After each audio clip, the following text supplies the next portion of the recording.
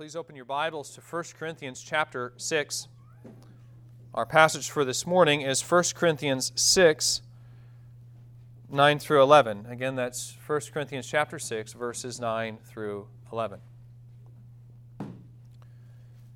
Who you are determines what you do. Let me say that one more time. Who you are determines what you do. I think we often take this point for granted, that how we act is really shaped by who we think we are. Perhaps one way to illustrate this point is with the story of Jody Roberts. Jody was a 26-year-old crime reporter for the Tacoma News-Tribune when, in the summer of 1985, she suddenly disappeared. There were a couple of possible theories for her disappearance at that time. Friends and co-workers noticed that Jody had been rather sullen in the weeks leading up to her disappearance. She had stopped taking care of herself. She had grown rather irritable. And not only this, but shortly after her disappearance, she abruptly emptied her bank account, which was the last documented evidence of her whereabouts. Based on this, many suppose that Jody had simply grown tired of her life and run away. It was soon discovered that she was falling behind in some of her bills. She had been seeking counseling for depression, so maybe she had decided to escape whatever was troubling her by picking up and starting a new life somewhere else. Still, there were some things that didn't quite seem to fit that narrative. A visit to her home revealed a house left in total disarray. But perhaps even more significant than this was the fact that she had not only left her cat behind, but she had left him outside. And that seemed strange to those who knew her because Jody never let the cat outside. This led some to speculate that maybe she had started to cover a case and got in too deep. She had been fascinated with a series of murders known as the Green River murders. Some thought perhaps she had stumbled across some new line of evidence, or perhaps she had tried to go undercover and had gotten into trouble. Perhaps she had been abducted or even murdered. In the end, no one really knew. And that's how things remained for about 12 years. Then in 1997, a Seattle detective looking into old missing person cases started to look into what had happened to Jody. After exploring a couple of promising leads, local news outlets began to cover the story, and someone soon came forward saying that they recognized Jody as one of her co-workers from up in Alaska, but that she had known her as Jane D. It was soon discovered what had happened to Jody. Within days of her disappearance, Jody had turned up at a shopping mall in Aurora, Colorado. In the words of the Tacoma News-Tribune, she stopped at the security office with a problem. She didn't know her name. She didn't know how she got to the mall. She was soon taken to a mental health facility where, after undergoing some evaluations, it was determined that she had suffered from an episode of psychogenic amnesia, which is a kind of amnesia usually triggered by a life-threatening situation. All of a sudden, Jody had no recollection of the previous 26 years of her life. Several therapists tried and failed to restore Jody's memory. And so in September of that year, Jody decided to start a new life under the name Jane D. She enrolled at the University of Denver. She earned a degree in Russian and began waiting tables. By July of '89, she had gotten a job waiting tables in Alaska. She got married, gave birth to 2 sets of twins, and eventually began to work as a web page designer. By the time the Seattle detective that broke the case open got in contact with her 12 years later, Jody Roberts was long gone. The only life that she had ever known was the one that she had lived as Jane D. In the weeks that followed, Jody would be reunited with her family and friends, but the memory of who she was would never return. They were all essentially strangers to her now. And so she determined not to return to her old way of life.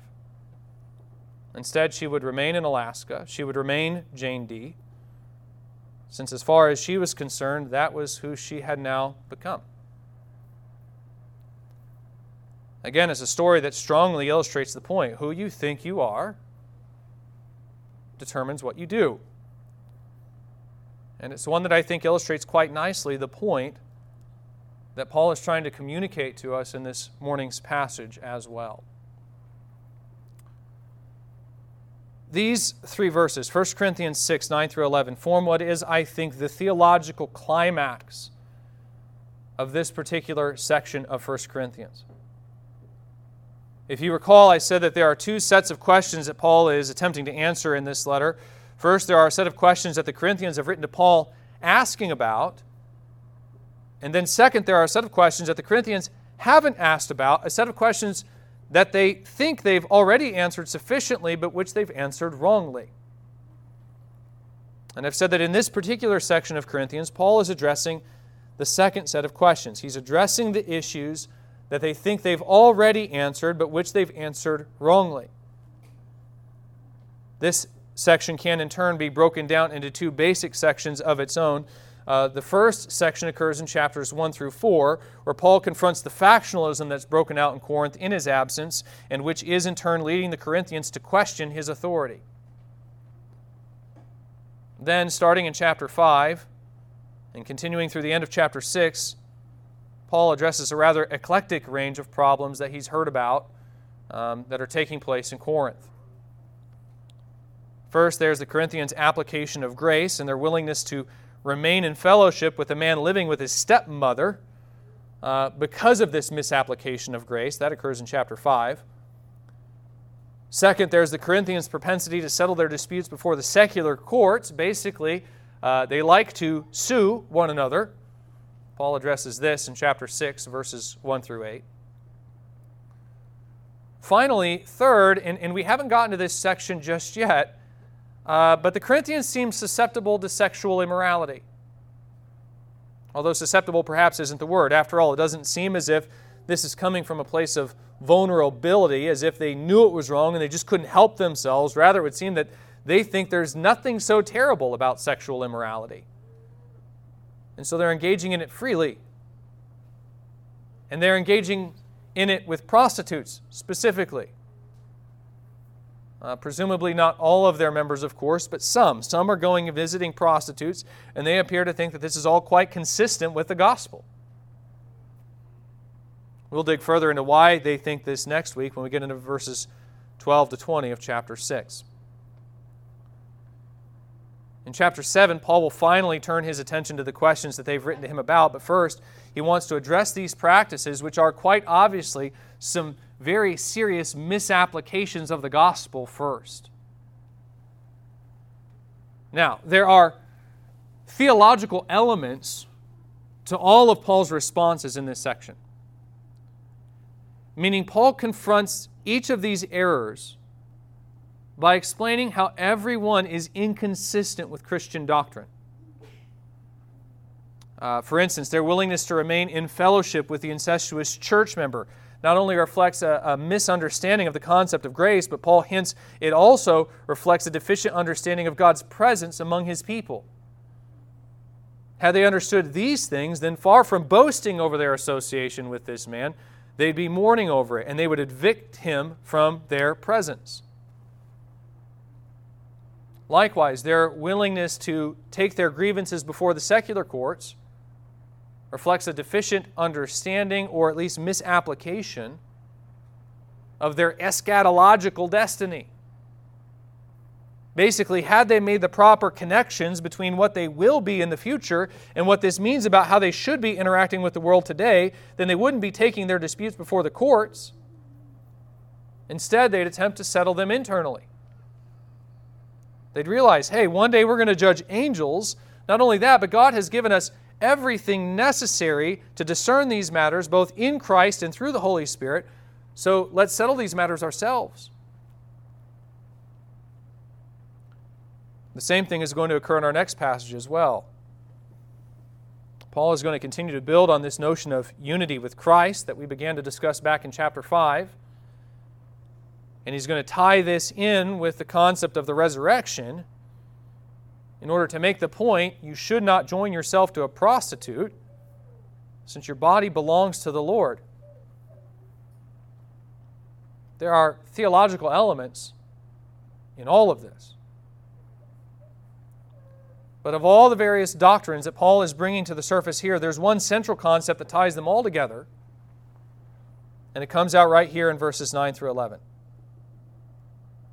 And that concept is what you are in Christ, or perhaps better stated, what you have become in Christ, should shape what you do. You see, it would appear that Jody Roberts and the Corinthians have something in common, and that's the fact that they've forgotten who they are. Or maybe you could say that for the Corinthians, they haven't forgotten enough. They're supposed to be like Jane D. There's this former manner of life that they're supposed to have forgotten and left behind. They've become something new in Christ, but instead of embracing this identity, they're going back to their former way of life. They're not forgetting who they were. They're forgetting what they've become. They're forgetting what they are. And it's really because of this disconnect, this failure to remember their present identity, in this tendency to slip into the past and think of themselves according to what they used to be, that the Corinthians are struggling so much to properly identify the answer to the dilemmas they're facing. There's a sense in which I think you could almost say that the concept behind these 3 verses is really the key concept for this entire letter. Remember what you've become, because that will determine what you do. If the Corinthians had simply grasped that reality, then they probably could have inferred many of the answers that Paul is about to spell out for them without his help. This raises the question, what have the Corinthians become? Who are they? What has happened to them? This is a question that's not only relevant for the Corinthians, it's relevant for us as well. As I mentioned just about every week, I've entitled this series in 1 Corinthians, Christ in the World, because in this letter, Paul shows us how the Christian is supposed to engage with the world, what it looks like practically to be in the world without being of the world. And this is, of course, what so many of us want to know. How do we live out our faith in a world that's fallen and tarnished by the corruption of sin? There are no doubt a number of moral dilemmas that we encounter as we do this. Well, so much of the answer to this question really comes back to this point. Remember what you've become. Remember who you are in Christ. Because if you can get a clear picture of that, then no matter what the circumstances, you will have a pretty good reference point to work with. By knowing both where you are and where you're going, what your destination is, you will gain a pretty clear direction of what direction you should take in really any circumstance. So who are we? What's happened to us? This is a question that we're going to explore over the next 2 weeks from 1 Corinthians 6, verses 9 through 11, and we're going to begin by reading this passage in its context. The passage, once again, is 1 Corinthians 6, 9 through 11, but we're going to start at the end of chapter 5. We're going to start in chapter 5, verse 9, to gain some momentum here and hear what Paul is writing in its context. Of course, in 1 Corinthians 5, Paul has just told the Corinthians to separate from the man involved in this incestuous relationship, and as he clarifies a point that he made in a previous letter on this subject, he says this: I wrote to you in my letter not to associate with sexually immoral people, not at all meaning the sexually immoral of this world, or the greedy and swindlers or idolaters, since then you would need to go out of the world. But now I am writing to you not to associate with anyone who bears the name of brother, if he's guilty of sexual immorality or greed, or is an idolater, reviler, drunkard, or swindler, not even to eat with such a one. For what have I to do with judging outsiders? Is it not those inside the church whom you are to judge? God judges those outside. Purge the evil person from among you. When one of you has a grievance against another, does he dare go to law before the unrighteous instead of the saints? Or do you not know that the saints will judge the world? And if the world is to be judged by you, are you incompetent to try trivial cases? Do you not know that we are to judge angels? How much more, then, matters pertaining to this life? So if you have such cases, why do you lay them before those who have no standing in the church? I say this to your shame. Can it be that there's no one among you wise enough to settle a dispute between the brothers? But brother goes to law against brother, and that before unbelievers. To have lawsuits at all with one another is already a defeat for you.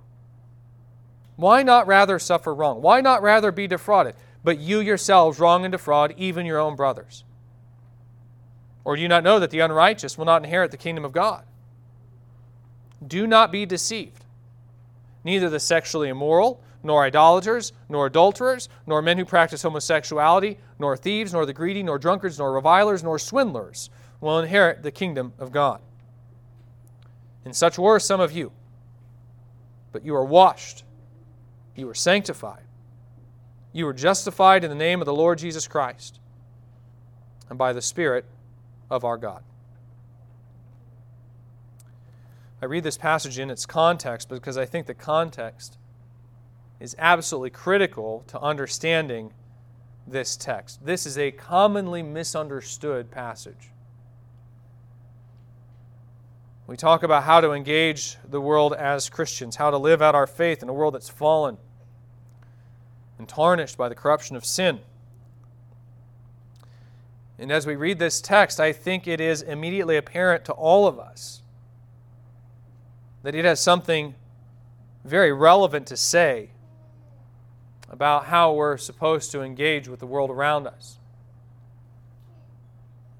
Of course, I don't think I have to tell you that this past month was Pride Month. Between companies changing their color schemes on their corporate logos on social media, to nationwide coverage of various gay pride celebrations across the country, to television channels and streaming services advertising their LGBTQ content, it's rather obvious our society doesn't just accept or tolerate homosexuality, it celebrates it. And increasingly, this appears to be the cultural expectation for all people. In the not-too-distant past, homosexuality was so thoroughly rejected by our society that what homosexuals primarily fought for was the notion of toleration. Basically, they fought for the right not to be punished for their sexual preferences. They fought for equal treatment under the law, even for the right to be able to live out their way of life publicly without being harassed for it. And as gay rights activists made more and more progress in this area, the cultural expectation gradually shifted to where it was expected that even if you didn't agree with homosexuality, even if you thought it was wrong, then you would at least still tolerate it. Meaning it wasn't expected that you would endorse homosexuality, but still you wouldn't try to get in the way of it either. You wouldn't fight for legislation legalizing, or fight against legislation legalizing gay marriage, for instance. Perhaps you wouldn't even voice your opposition to it. Basically, you were entitled to your belief so long as you kept it to yourself. However, we seem to be blowing right past that standard as a society. Now the expectation doesn't just seem to be that you must be willing to tolerate such behaviors if you want to be an accepted member of modern society. Instead, you must be willing to approve of it and even celebrate it. I was thinking of this recently while my wife and I were watching a show on Hulu. All throughout June, Hulu has been very intentional in running ads showcasing its LGBTQ content for Pride Month. And I remember commenting to my wife how strange it seems that a major streaming service like Hulu would feel the need to so aggressively push its LGBTQ content, given the fact that practicing homosexuals make up such a small fraction of our society. I mean, I might understand why homosexuals might be interested in viewing some of this content in celebration of Pride Month, but presumably that's only a fraction of their subscribers, so why push it so hard? And the only answer I could come up with is that there's this expectation that heterosexuals are interested in celebrating Pride Month as well. Or at least they should be. Now, maybe I'm reading too much into that, but regardless, this seems to be the growing sentiment in our culture, that you not only tolerate homosexuality, but you celebrate it. And if you don't celebrate it, if you don't voice your approval of this behavior, then you're a narrow-minded bigot who shouldn't be allowed a place in modern society. To put it in the words of Generation Z, you need to be canceled. I would imagine that many of you feel this pressure in any number of ways. And then Paul drops this bomb. Or do you not know that the unrighteous will not inherit the kingdom of God? Do not be deceived. Neither the sexually immoral, nor idolaters, nor adulterers, nor men who practice homosexuality, nor thieves, nor the greedy, nor drunkards, nor revilers, nor swindlers will inherit the kingdom of God. You want to talk about a culturally unpopular idea. Right here, Paul lumps homosexuality in with stealing, drunkenness, and extortion. And it gets even better. Over in 1 Timothy 1, he writes a similar list, only there he lumps it in with lying and kidnapping or even slavery, depending on how you translate the word, and murder.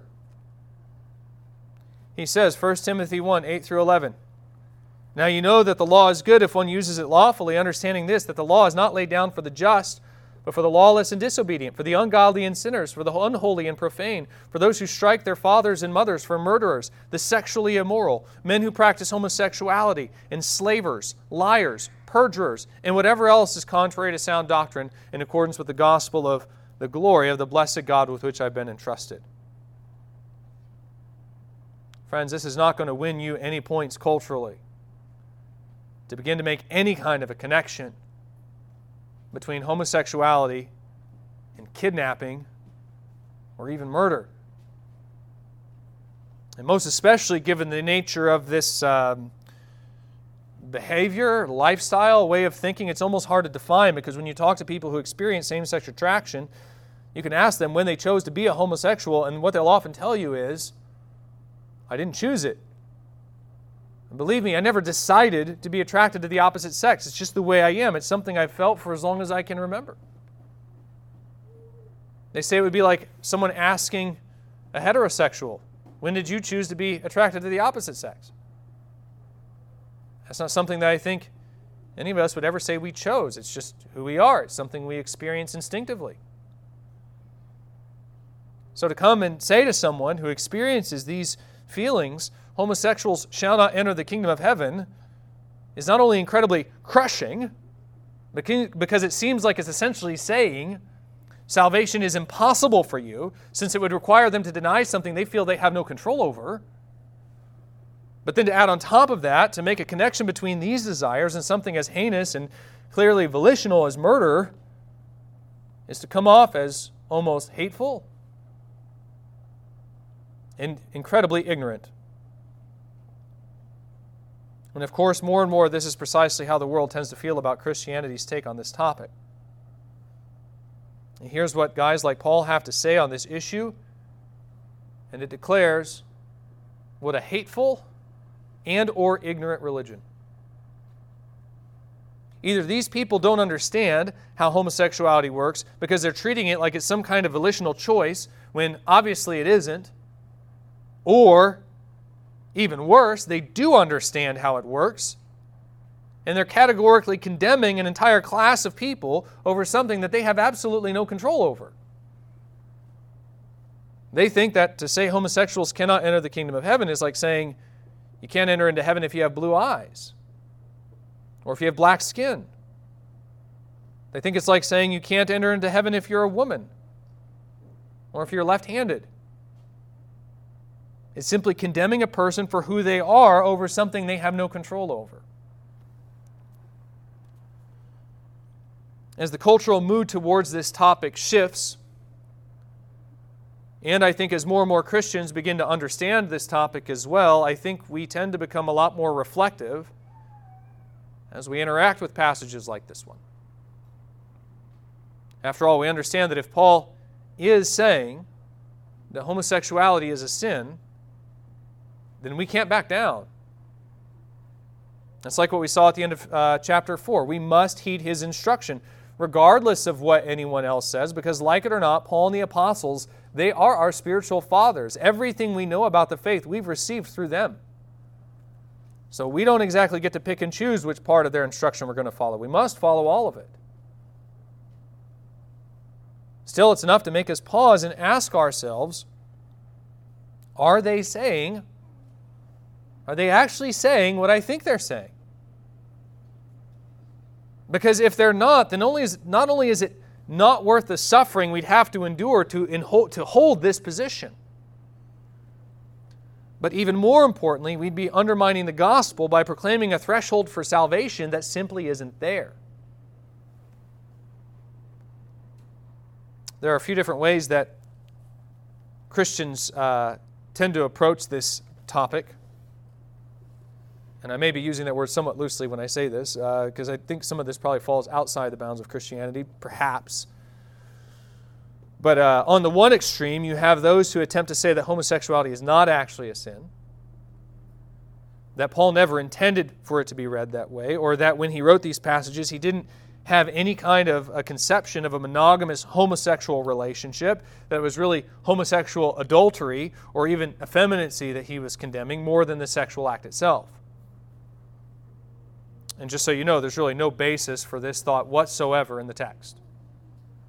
You've got to jump through a lot of hoops to make passages like this one say things that clearly Paul didn't intend to say to arrive at that position. Not only was homosexuality pretty clearly condemned as a sin in the Old Testament in places like Genesis 19 and Leviticus 20:13, meaning not only is Paul writing this passage in light of a theological background that condemns homosexuality, but if anything, Paul even seems to be going out of his way in this particular passage to cover all his bases in condemning every form of homosexuality. Not to be overly graphic here, but this phrase translated as men who practice homosexuality in the ESV, it's actually made up of two different words in the Greek. The first word is malakos, which is sometimes translated as effeminate, but to put the matter rather plainly, was also sometimes used to refer to the passive partner in a homosexual relationship. The second word, arsenokoites, means basically one who has intercourse with males. You put the two concepts together, and Paul seems to be going out of his way to say that this applies to either partner in the homosexual relationship. And the reason that matters is because you sometimes, in this day and age, you sometimes had men who sold themselves off as prostitutes. Essentially, they would sell themselves off for the sexual pleasure of other men. In fact, that's even how some translations translate this word malakos. They translate it as male prostitutes. And what Paul is saying is that whether you're an active participant or not, whether this is something you're doing because you like to do it or not, it's still sin. He's going out of his way to say that every form of this kind of activity is sin. You add this to the other statements that he makes in places like 1 Timothy 1, or again in Romans 1. And this idea that Paul didn't condemn homosexuality is really just laughable. Whether you want to say Paul was a bigot or not, what you absolutely cannot say is that he didn't think homosexuality is a sin. Pretty clearly he did. On the other end of the spectrum, you have some Christians who dig in and say that homosexuality is entirely volitional, meaning that contrary to what homosexuals may claim, there is no such thing as an innate homosexual desire. Basically, they recognize the implications of those who say it is an innate desire, and they counter by saying either you're lying or you're mistaken, because if the Bible says this is sin, then it 100% must be a choice. And then you have a spectrum of positions that lie in between. You have those that say it is an innate desire, but it can be changed, meaning regardless of whether or not a person is born with a propensity for this type of sin, they can repent of it. And then there are those who say it is an innate desire and it can't be changed, but that's okay because all Paul is talking about here is homosexual behavior. Meaning you can have same-sex attraction as a Christian, but it's not a problem so long as you don't act on it. For instance, if you've heard the term gay Christian lately, depending on the denominational and doctrinal circles that that's said in, this is what they may mean by that label. They're not saying that they're a practicing homosexual. Instead, they're saying they're a Christian with same-sex desires they realize they cannot change, but which they have chosen not to act on out of their devotion to Christ. Essentially, they're a celibate homosexual. As you might imagine, this particular passage is key in this discussion. Because after rattling off the list of sins, or I think you might even say sinners, right? That's fairly key in this passage. These are sinners that Paul lists here. He says in verse 11, "And such were some of you." Such were some of you. But you were washed, you were sanctified, you were justified in the name of the Lord Jesus Christ and by the Spirit of our God. The implication is that while these types of people shall not enter the kingdom of God, and while the Corinthians themselves once were this way, they once could be lumped into one of these groups, that they are this way no longer. Thus, some type of change in this area is clearly possible, according to Paul. The question is, what? What kind of change is Paul describing here? Is he just talking about their actions? Or is he going deeper? Is he getting into their inner desires, perhaps? In order to answer that question, I think you have to look at the context. Unfortunately, we have a tendency to want to break up the Scripture into sections, when the truth is that they often weren't written to be read that way. This is particularly true of Paul's letters. While Paul does have a tendency to have a very logical order of thought, which can even be broken down into sections at times, the fact remains that these were letters that were written to be read in one sitting.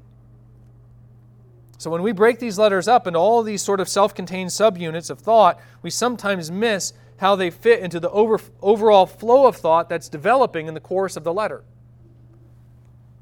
And I think this can most definitely be the case here. We read this passage out of its context and miss its place in the overall flow of thought.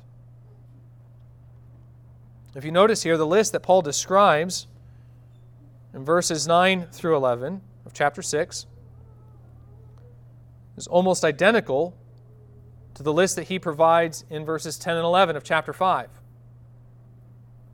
Really, the only difference is the order and the addition of a few different expressions of sexual immorality and greed. That is, adultery, homosexuality, and theft. You might notice as well that in chapter 5 he's talking about actions. In chapter 6 he's talking about people. They are people who perform these actions. But do you guys see this? There's a connection here. Paul hasn't really changed subjects since chapter 5. Not completely. He's still running through the same flow of thought. The question is, why does he add this section in verses 9 through 11? What role does this passage play in Paul's developing flow of thought? And the answer is, it provides a theological foundation for the particular actions that Paul is prescribing.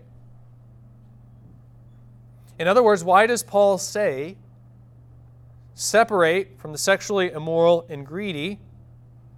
Answer, because the sexually immoral and greedy won't inherit the kingdom of God. Why does Paul say, stop suing one another? Answer, because thieves and swindlers won't inherit the kingdom of God. Why is he about to say, stop visiting prostitutes? Answer, because adulterers and homosexuals will not enter the kingdom of God. You see this? The whole point is that these actions are inconsistent with those who are destined to enter into the kingdom of God. So now here's the million-dollar question that you need to answer if you're going to grasp both the meaning of this passage and its implications for things like homosexuality.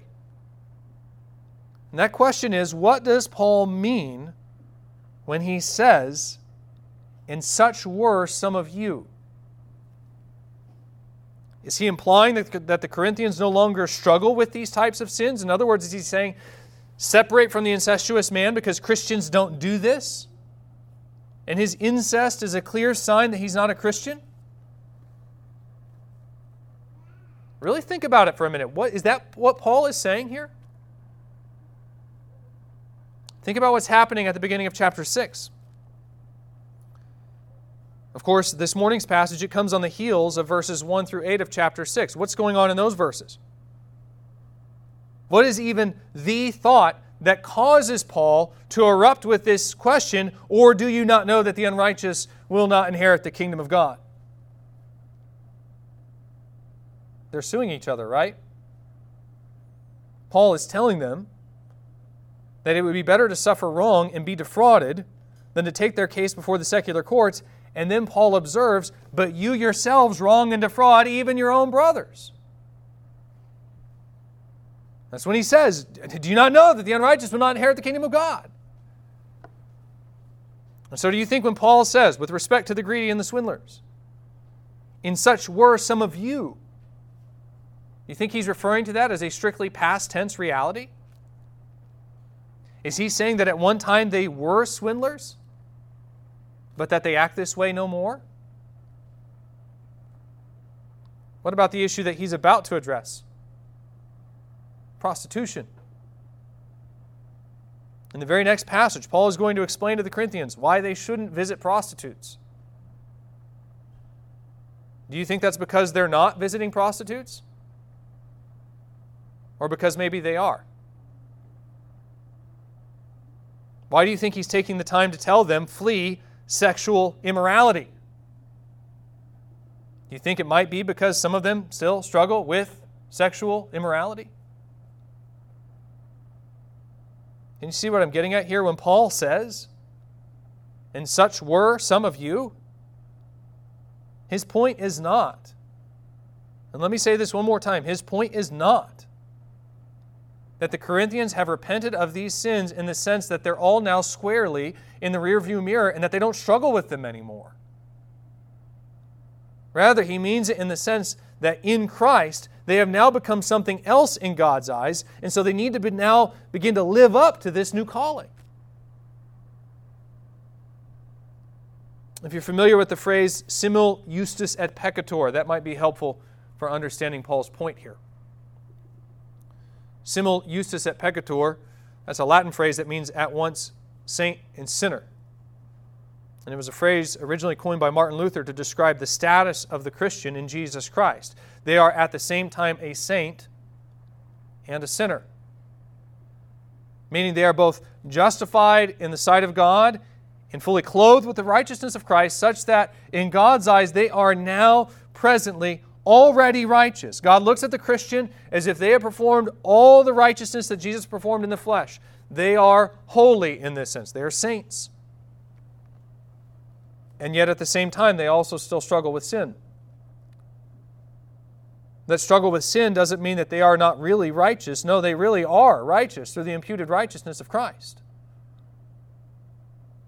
And yet the truth is that their actions have still not caught up to what they've become in Christ. And this seems to be what Paul is driving at here. He's not saying that they don't struggle with these kinds of sins anymore. Rather, that he's saying that in Christ they have received a new identity, and now they need to begin to live up to this identity. They need to separate from the incestuous man. Why? Because that's not who they are anymore. So they shouldn't accept this sin in the body of Christ. It actually has less to do with what the man's sin says about him and more about what it says about them. By continuing in fellowship with him, they're acting like this is who they are, that they're okay with this. And they shouldn't be okay with this because that's not who they are now in Christ. They need to stop suing one another. Again, why? Because that's not who they are anymore. At one time, they might have thought it okay to use the law to defraud other people, but that's not who they are now. In Christ, they have become something else, something new. Same with prostitution. At one time, they may have thought it okay to engage with prostitutes freely. But in Christ, something new has happened that makes this type of conduct completely inconsistent with who they are. This is the overall thought that's driving so much of Paul's instruction. If you notice, you can even see this concept at different points scattered throughout this passage. For example, I don't know if you caught this, but back in chapter 5, as Paul spoke about the need to separate from the incestuous church member, and as he compared the Corinthians to the bread of the Passover festival, he said, verse 7, "Cleanse out the old leaven, that you may be a new lump, as you really are unleavened. For Christ, our Passover lamb, has been sacrificed." Do you hear that? He tells them to become unleavened. Why? Because they really are unleavened. In Christ, they have become unleavened, and so now they need to remove this individual so that their conduct would begin to match their identity. You think about the section on civil lawsuits at the beginning of chapter 6, and why does Paul say, this isn't right, you shouldn't be doing this? You see the answer in verse 2 when he says, "Or do you not know that the saints will judge the world? And if the world is to be judged by you, are you incompetent to try trivial cases?" Again, do you see that? There he's telling them not just to live up to what you are, but even in a sense, live up to what you're going to be. There's still a sense in which this future status defines what they are now and should affect the way they live now, and they need to live up to it. The same thing is going to come out in the next section as well. Paul talks about the problems with prostitution, and as he does this, he's going to remind them. Verse 15, "Do you not know that your bodies are members of Christ? Shall I then take the members of Christ to make the members of a prostitute? Never." The idea is that because their bodies already belong to Christ, they now need to live in conformity with this reality. This is the tone throughout this entire section. In fact, I think when you really get down to it, it would even seem that so many of the Corinthian struggles are actually rooted in a misapplication of this same concept. Meaning the reason why they're struggling with sexual immorality and the like is because they think that because this is who they are in Christ, that it no longer matters what they do in the present. This is why they're boasting about the man's incestuous relationship. We'll see it's partly why they're so free with their own sexual immorality in the next passage, is because they think, look, the gospel means that what we do now doesn't entirely matter anymore. God doesn't look at us that way. That's not who I am in Christ. God sees me clothed with the righteousness of Christ. Anything I now do in the flesh is really just an expression of my fallen nature, my flesh, not me. In the words of Paul in Romans 7, "It's no longer I who do it, but sin that dwells within me." So who cares, right? And basically, they're taking Pauline theology to an extreme. And they're interpreting it as a license to sin. And what Paul is doing is correcting this misunderstanding by telling them, no, the idea is that in Christ, you are no longer these things. And so actually, because of that, you need to make every effort not to live this way anymore. Basically, he's urging them to become what they are. Let me say that one more time. What this passage is, 1 Corinthians 6, 9 through 11. What this passage is an exhortation to the Corinthians to become what they are. It's not a passage intended to communicate the victory that Christians can have over sin, though of course I do think Christians can have victory over sin. It's not a passage intended to communicate the concept of lordship salvation, at least not in the sense that those who continue to abide in ongoing unrepentant sin are not Christians. Though again, I do think that's an entirely biblical concept. Rather, this passage communicates lordship salvation in the sense that what Paul is saying here is that if you become a Christian, then you are already under the lordship of Jesus Christ. And so you need to make every effort to live up to that calling. It's an exhortation, not an explanation. And such were some of you means Christ has made you new. And so now you need to act like it. Just so you know, this is ultimately why I can't subscribe to the concept of the gay Christian. It's a contradiction in terms. Personally, I don't really take issue with the claim that those who struggle with homosexual desires may wrestle with them innately. Now, again, personally, I don't think that's what the data actually points to, that this is a strictly genetic issue. I actually think that the data points in the other direction. I don't think that's been proven at all. I'm just saying that even if it were the case, that there were a particular bent in that direction, possibly even from birth, it wouldn't be enough for me to go see the Bible's wrong. We're told in the Scriptures pretty plainly that our sin nature has been passed down to us from Adam, so it wouldn't really surprise me if we all have inclinations to particular types of sin embedded in our very flesh. Of course, that's not to say that we have to act on these inclinations, that we can't do anything but sin because of that particular bent. It's just to say that this means some of our temptations are very much internal, that trying to escape them is as difficult as running from our own shadow. So that's not a hill I feel like I have to die on. If there are some Christians with these tendencies who want to say, look, I know I can't act on these desires, but I really don't have any sort of attraction for the opposite sex, so I'm just going to remain celibate unless or until something changes, I don't really take issue with that either. I actually think that's a fairly mature response to these types of desires. But what I do take issue with is one of these Christians accepting the label gay Christian. Homosexual activity is a sin. Plain and simple. The Scripture is very clear on this. And so for a Christian to just sit back and accept this aspect of their thinking as part of their identity, as if this is part of who they are, is completely wrong-headed. It would be like a heterosexual Christian who struggles with their own set of lustful thoughts, saying, you know, I'm a fornicating Christian. Now, don't get me wrong, I don't act on my desire to fornicate, but at the same time, this is just a part of who I am. It's in my thinking, it's just never going to go away. We would never accept this from the heterosexual who struggles with their own set of internal corrupted desires. So why would we ever accept this from one who struggles with homosexual desires? Now, I do want to be clear here. I'm not saying that this necessarily means that the one who struggles with these desires necessarily will change completely this side of heaven. I'm not saying, of course, that they can't change either.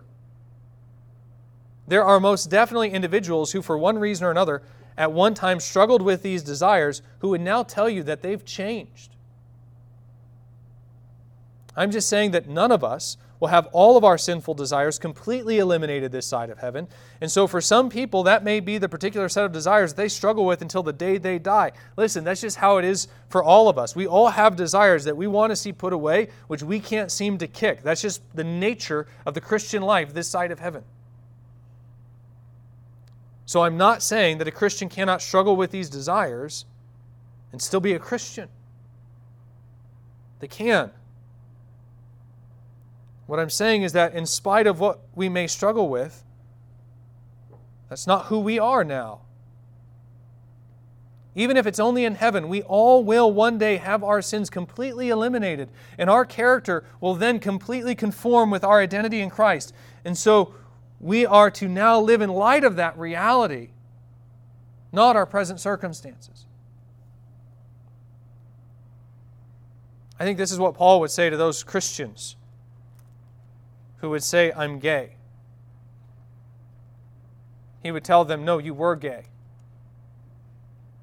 No, but you don't understand, Paul. I still have this desire, and it's so strong that I don't know that it can ever change.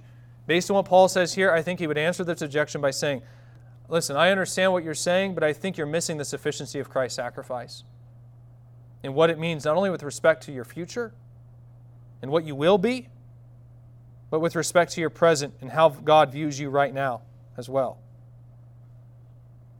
In God's eyes, you're not a homosexual. You may still wrestle with these desires, but that's no longer how He sees you. Instead, He sees you as if you performed all the righteousness of Jesus Christ. This sin has been cleansed. And so instead of identifying with your past, you need to start identifying with your present and even your future. And if someone were to say, but I don't want to do that, because I actually like this part of myself. I don't want these desires to ever go away. Well, now we have a problem. Because as Paul says in verse 9, do you not know that the unrighteous will not inherit the kingdom of God? You can't embrace these tendencies, whether that be homo or heterosexual desires or other forms of covetousness or licentiousness, be that greed or drunkenness or reviling, since in the words of Colossians 3:6, on account of these the wrath of God is coming. God rejects these things. He plans to condemn them. So you can't expect to have a relationship with God while still openly embracing the very things He intends to destroy. As we'll continue to see in next week's message, this is partly Paul's point in this passage.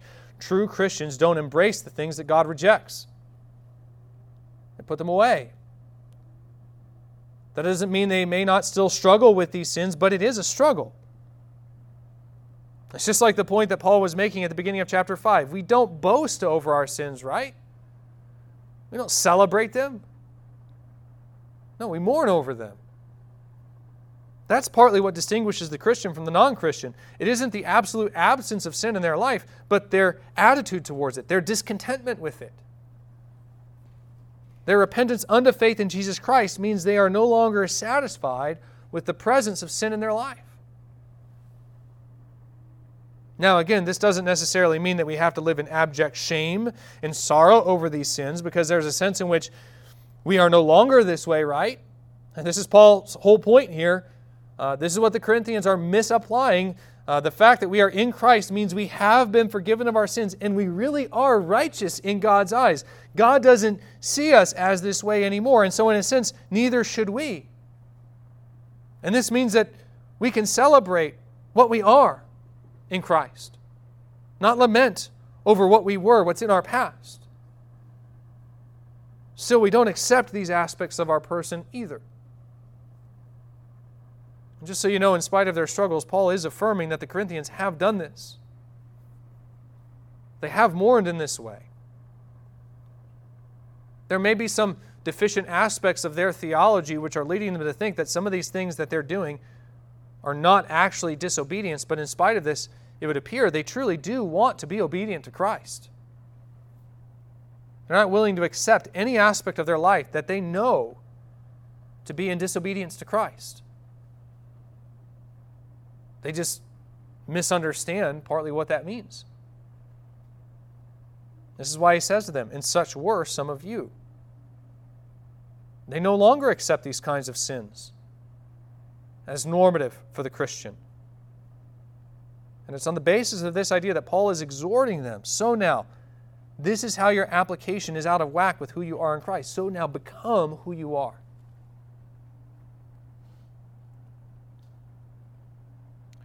Next week, we're going to come back to the second half of this passage. And in this part of the passage, we'll explore what has happened to us in Christ.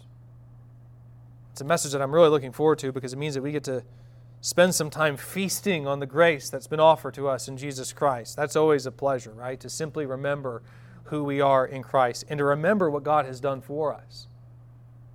And my hope is that as we dive further into this subject, it will only become more and more clear how these realities should both guide and transform our interactions with the world. In the meantime, I would encourage you to prepare for that message by reflecting on this question. And that question is, where is my conduct inconsistent with who I am in Christ? Where is my conduct inconsistent with who I am in Christ? I know I'm focusing on a particular sin in this list to illustrate my point this morning. I hope you understand the only reason I do that is because I really feel like I can't not address it. Personally, I kind of wanted to skip the homosexuality discussion entirely because it's not really Paul's focus here. It was not the controversial issue for Paul that it is for us today. For him, this was a fairly straightforward issue, and so he only mentions it in passing. I'd like to do the same, but obviously this subject is controversial enough for us today that I almost feel like it would distract from the main point if I didn't address it. I think some of you would probably be sitting there wondering, when is he going to get around to discussing homosexuality? And so I thought, well, let's just get this issue out of the way this week and use it to illustrate the main point that Paul's trying to get at, and then next week we'll get around to the parts that really should hit home with our own sins and struggles without that distraction getting in the way. And that's what we're going to do next week. And in preparation for that message, I want you to ask yourself, where is my conduct inconsistent with my identity in Christ? There are two ways we can ask that question. On the one hand, you may already be aware of instances where your conduct doesn't align with who you are in Christ. And in those instances, this passage can challenge you. It can encourage you to put away this former manner of life and fully embrace what you've become in Jesus Christ, what you already are. I know this passage has already been ministering to me in that way this week. But there's another sense in which this question can be asked as well. And that's with the intent of exploring what elements of your life you think are already in line with this identity, but which aren't. As I think you've seen, this was really so much of the Corinthians' problem. Their willingness to be obedient to Christ was there, but their understanding of what that meant was not. And so they were embracing all kinds of activities that we would find appalling, but which they thought were entirely consistent with the gospel, and they thought was consistent to the degree that they were even willing to challenge Paul in saying that he was the one who didn't get it. Listen, what aspect of your life might fall into this category? I'd encourage you to spend some time reflecting on this question, and then we'll see what the rest of this passage might turn up next week. Let's pray.